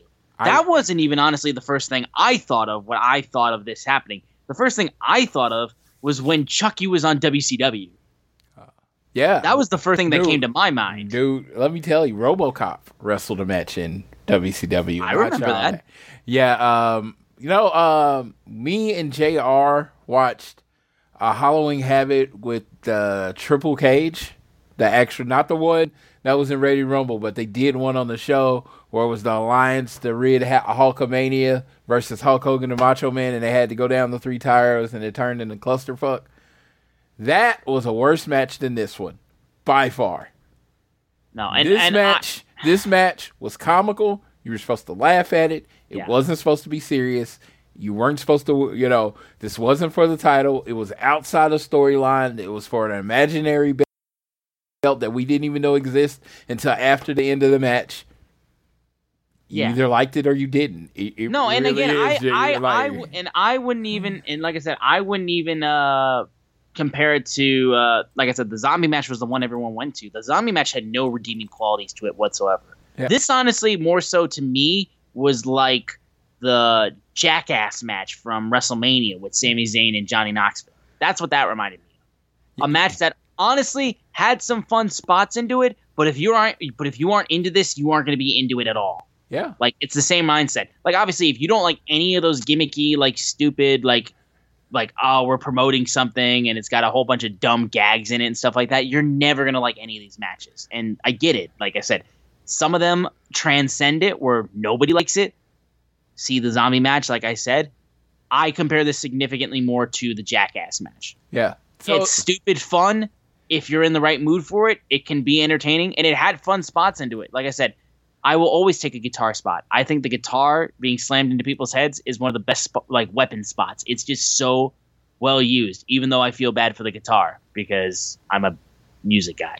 But it was honestly, like I said, I thought it was fine for what it was. Have you ever seen the fact that it also still donated money to the Maui fire incidents gives you at least comfort of like, well, something good came out of this match, so at least there is a reason for it to exist. You ever seen the episodes of a TV show where the person sleeps and then the whole episode is them having a nightmare and then they wake up and that really wasn't a part of the show? It was just, it was just an episode, right?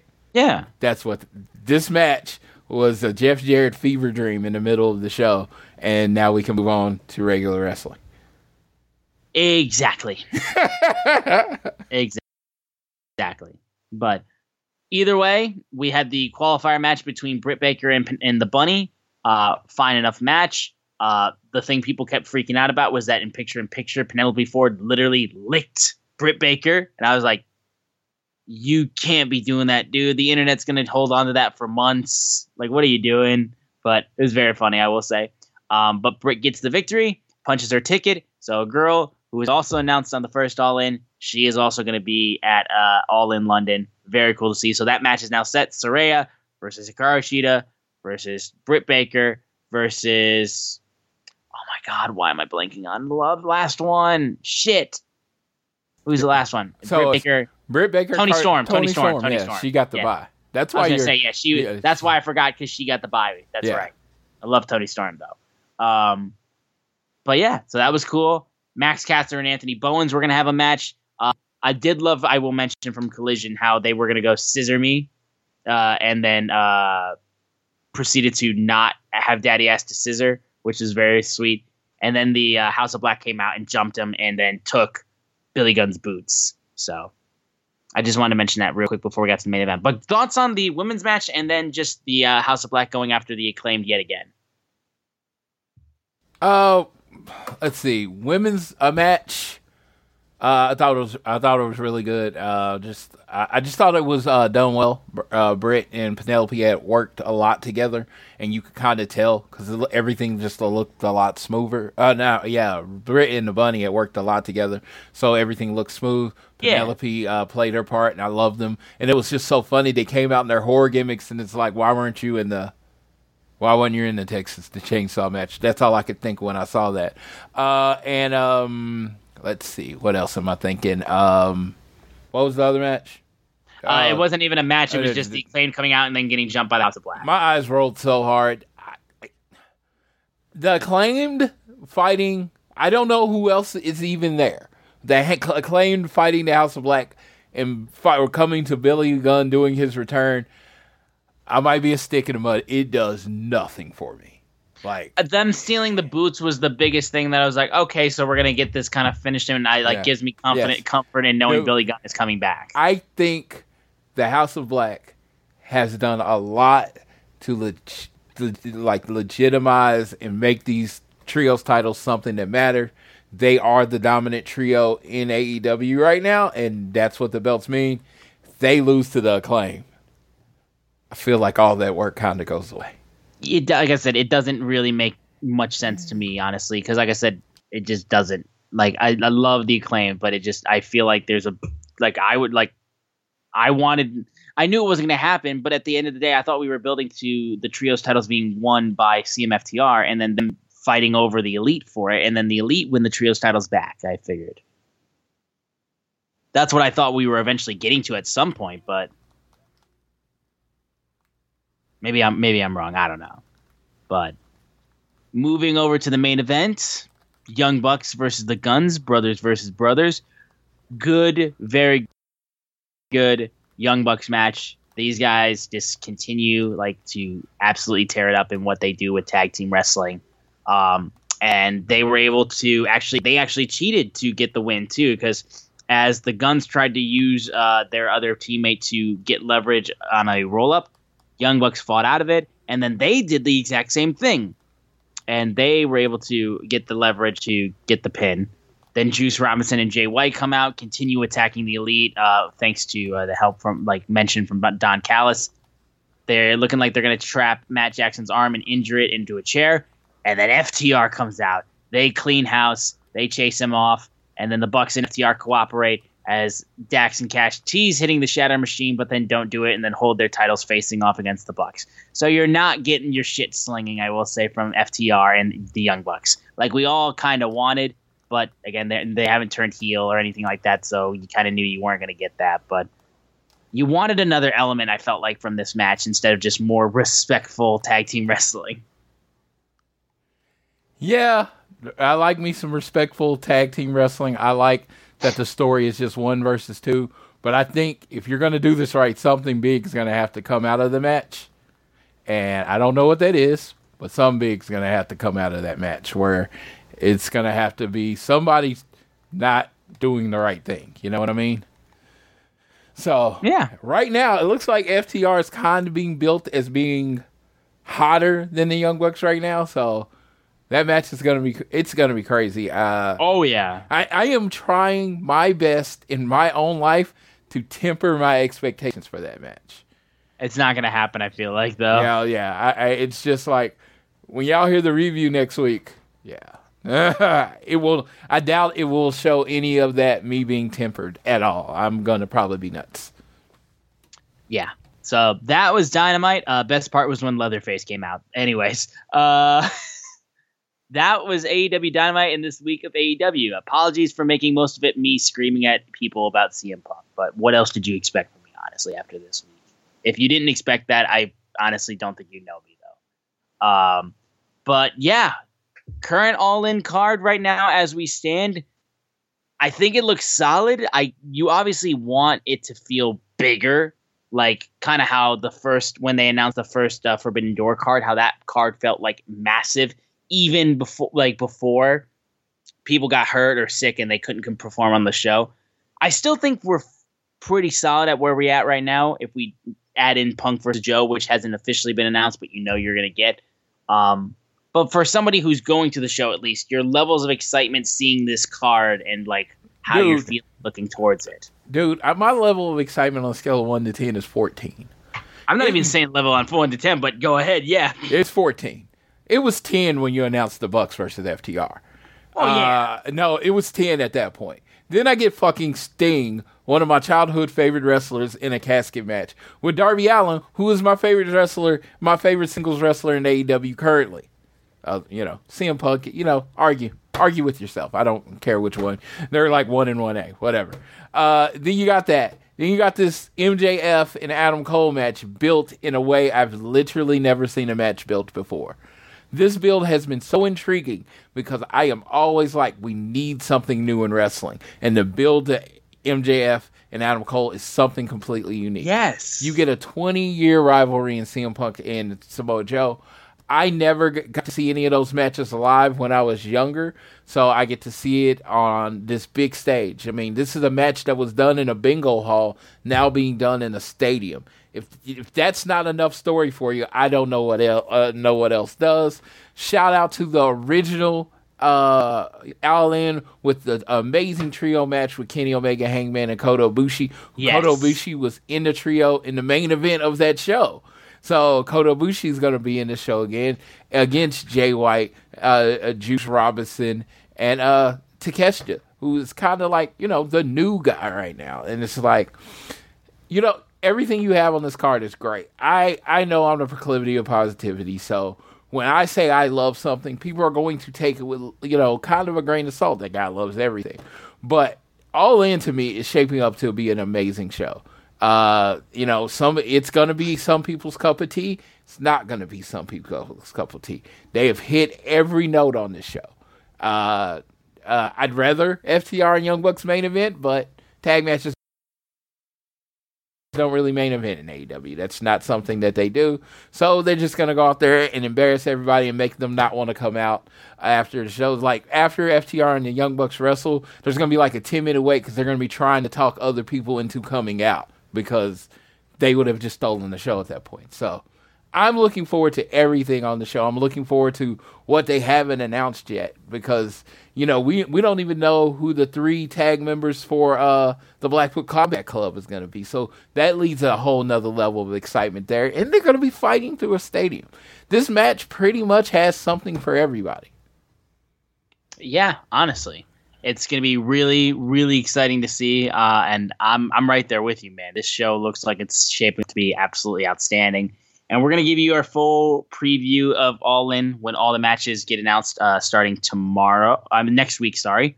But that's all we have in the review of this week in AEW in regards of what's coming up for Fight for the Fallen Rampage. We're getting Rey Fenix versus Commander, which should be a great match, I will say. Tony Storm and Ruby Soho versus Hikaru Shida and Sky Blue. That'll be happening. You're also getting Dr. Britt Baker speaking. It's kind of weird that she's not in that match because you thought it would be the 4 of them. Like, everybody's all facing off against each other since they're all in the match. But Sky Blue's going to be in there. You're going to hear from Dr. Britt Baker, though. And then in regards to for Collision, you're going to get Darby Allin versus Christian Cage. So that's a big match that you're getting. For that, and I don't know if there's any other matches that were announced for Collision, but I'm sure you're going to get a face-off between CM Punk and Samoa Joe to officially make that match happen. And you might, if it goes like anything like Wednesday, you might get the Young Bucks' first appearance on Collision. You could, honestly. It would be very nice to see, honestly. I would love to see the Young Bucks on Collision just to see the absolute shitstorm that would go on and how many stories Wrestling Observer could make out of it because, that's all they can do. But I'm sorry, I'm very pissy right now. That's all we have, at least right now, for a preview of AEW coming up. Now, Floyd, you do have a little bit of a headline to mention, though, before we kind of get out of here. Yes, as a person that is going to London, when you bought a ticket, they said, hey, you can buy a ticket to this fan fest on Saturday. Like, it's just a little extra, and you get to go to a fan fest and meet AEW wrestlers. It's on Saturday. You know where it's at. We literally know nothing else. Not a time, not anybody attending. And, I know AEW tends to do things late, but we're like a week away. This is not 2 weeks. We are literally 8 days away from the thing. Give us something. Come on. Like, these are people that have been waiting however long AEW, like, we're almost year 5 for AEW to come to London to meet some of their favorite wrestlers. I'm imagining you're going to charge a price for these things. How about you give them a chance to, budget, save money, pay for it? I've met everybody in AEW. This is not for me. I am talking for my UK people. What the hell's going on? Yeah, it's honestly kind of insane that they haven't had anything kind of set in stone or at least tweeted out. Yeah. Yeah. Here's some positivity. I'm positive that not announcing anything is stupid right now. You're leaving money on the table. People are literally itching, asking me when is this happening? And I'm like, I don't know shit. I don't know who made you think I know shit. I don't know shit. I don't know if FTR is going to be there. I don't know who's going to be there. And it's just so what are we doing? You know? What are you, is it going to be games? It's going to be stuff. And I know, they gave the all-out stuff to StarCast. Smart. What are we doing in London? Yeah. No, I am just serious. It just seems like I understand they play fast and loose. There's going to be 80,000 people there. They announce it next Wednesday. It's probably going to sell out. Everything's going to sell out. But, fan service. Let your fans prepare. No, so we'll see at least what comes of that at least. But because I'm like to say, if they don't announce FTR, I ain't even go. I mean, I'm going. I'm not paying for anything because I've met all of these wrestlers. You know what I mean? So yeah. And I'm not taking anything with me to get signed. I did get my new AEW tag belt. I didn't even bring that up. Did you? You did, yes. God, it's so beautiful. And I got a question. Have you seen anybody else on social media post about having that belt? Not that I've seen, at least. No, I'm on Twitter, Instagram. I'm in wrestling groups. I don't think they sold a lot of those belts. I don't think so either. I mean, they restocked the AEW World Title a good amount, and they at the live events they sell the AEW and the TNT title. But I haven't seen when the TNT title came out. Oh God, there was 100 posts about it. Yeah, with the world title, 100 posts. I've literally I'm the only post I've seen about the tag belt. I know I'm not the only one that ordered it, but it is just I'm in a Pro Wrestling Tees VIP group. I haven't even seen anybody else in the VIP group. Yeah. Post well, I about think if that, like I said, I do think if they would actually restock it, I think it would be very possible that you would see, more people post about it. But they don't restock that belt much at all. It's really just the AEW World Title and the TNT. Well, the tag belt this was the first shipping. I was one of the first people to get one. Yeah, no, I know that, but they haven't even restocked it since then. Yeah, So I said, I don't know. I was just intrigued that I had not seen another post. And I'm not saying this is special. It just seems fucking weird. It is odd, yeah. I mean, it is such a cool belt design, though. No, I love it. I sent Tash a message about it, and he was like, "Bring it the next time." Yes, and that is pretty much. Have you gotten your FTR belts yet? No. So I'll tell you this about the FTR belt. I was like, oh, I have the rest of your money for the belt because I kind of paid half down. I was going to pay half later. And he's like, and I was trying to ask him how to pay him. And he's like, yeah, don't worry about it. That made me think I'm probably not getting the belt for a while. Right, because it's not that urgent. If it's not that urgent for him to get, someone is trying to give him money. And he's like, that means the belt's not going to be ready. Fair enough. Because if he had the belts ready, he'd be like, hey, where's my money? Where's my money? Hey, belt's about to show up at your house. Where's my money? No, I came to him and it was just don't worry about it. And I was like, okay, I won't worry about it. I'm going all out. Sure. I'm going all in and all out. But it's going to be funny because he's going to be like, it's going to come to like November 1st. He's like, hey, dude, why haven't you paid me? I tried. You wouldn't let me. Hey, I tried. Like, shit done came up since then, brother. Real. No, the belt looks great. I still, like I said, eventually I'm going to get the AEW. I have this is how stupid I am. I have the custom, like, the nameplate for CM Punk. Like, I just have the nameplate. Yes. I don't have the belt, but I just have the nameplate. Yes. I have the blank nameplate, and I really want to get the Jay Briscoe one done, so it could be like the FTR ones. We'll see. It's kind of one of those things, one of those weird things I want to ask. Is it okay if I do this? Because it just seems like, Sure. I just want my belt to look like their belt. It's not me trying to. You would think that they'd get to a point, though. Obviously, it is different since it's just strictly done through Pro Wrestling Tees. You would think they'd get to a point where you can make custom nameplates. Yeah. So no, but you can just go to I can go to Engraver around here and have it knocked out. But you would think like Shop AEW Pro Wrestling Tees would do that too. Yeah. So we'll see.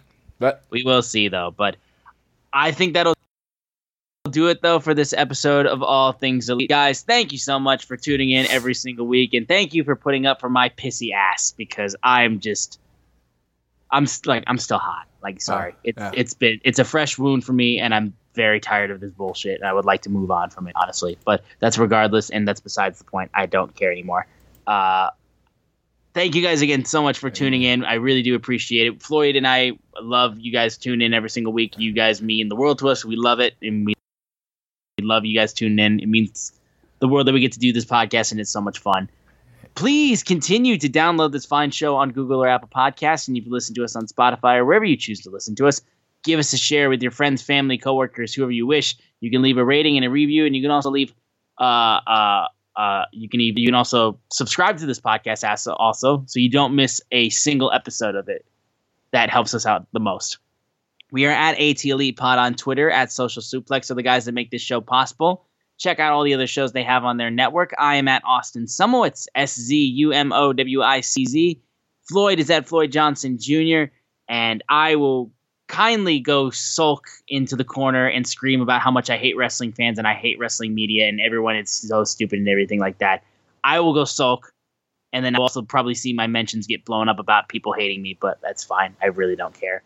And Floyd, the true proclivity of positivity, he can take us home on this episode of All Things Elite. I ask everyone that listens to the show for their positive thoughts and prayers to whoever whatever deity that you pray to. If you don't pray to a deity, just give me positive vibes. I need a lot of things to go my way. A lot of things to go my way before next week. So hopefully that's done. I keep hoping and praying that I wake up in the morning and I have an email saying that my original passport is on the way or something like that. But like I said, with the amount of errors in it, I don't know how they're going to give me one on that one. But I'm just asking. On all this I say be nice to each other, and that all holds true. I think every day you should, if you have the ability, I've seen the movie Pay It Forward, and it's like you have the ability to make someone happy, to make someone smile, to give them a positive word. If you think someone someone just brings a light to your life or whatever, give them the compliment, pay them the compliment, and just let it, hopefully, it puts out the good vibes with you. And I will tell you anything. If it comes from a good place, no one will take it the wrong way. But again, I ask everybody for all your vibes. I need all things elite vibes. I need all the proclivity of positivity going my way, because to get this passport and to go to London, and that'll be the great time if I can make that happen. If I can't, I will have to live with that. So I will leave you how I always leave you, whether it's home, work, or school, or filling out applications. Always do your best to be elite.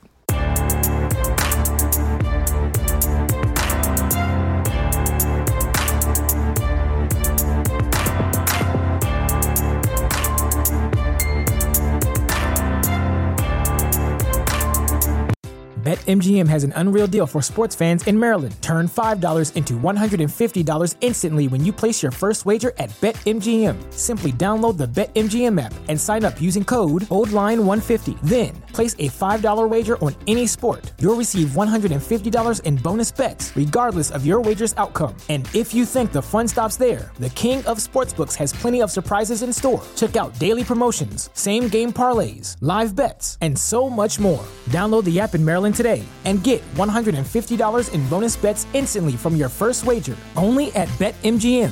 BetMGM and GameSense remind you to play responsibly. See BetMGM.com for terms. 21 plus only. Maryland only. New customer offer. Subject to eligibility requirements. Rewards are non-withdrawable bonus bets that expire in 7 days. From issuance, please play responsibly. For help, visit mdgamblinghelp.org or call 1-800-GAMBLER in partnership with MGM National Harbor. Promotional not available in Washington, D.C. What's so special about Hero Bread's soft, fluffy, and delicious breads, buns, and tortillas? These ultra-low net-carb baked goods contain zero sugar, fewer calories, and more protein than the leading brands, and are high in fiber to support gut health. Shop now at Hero.co.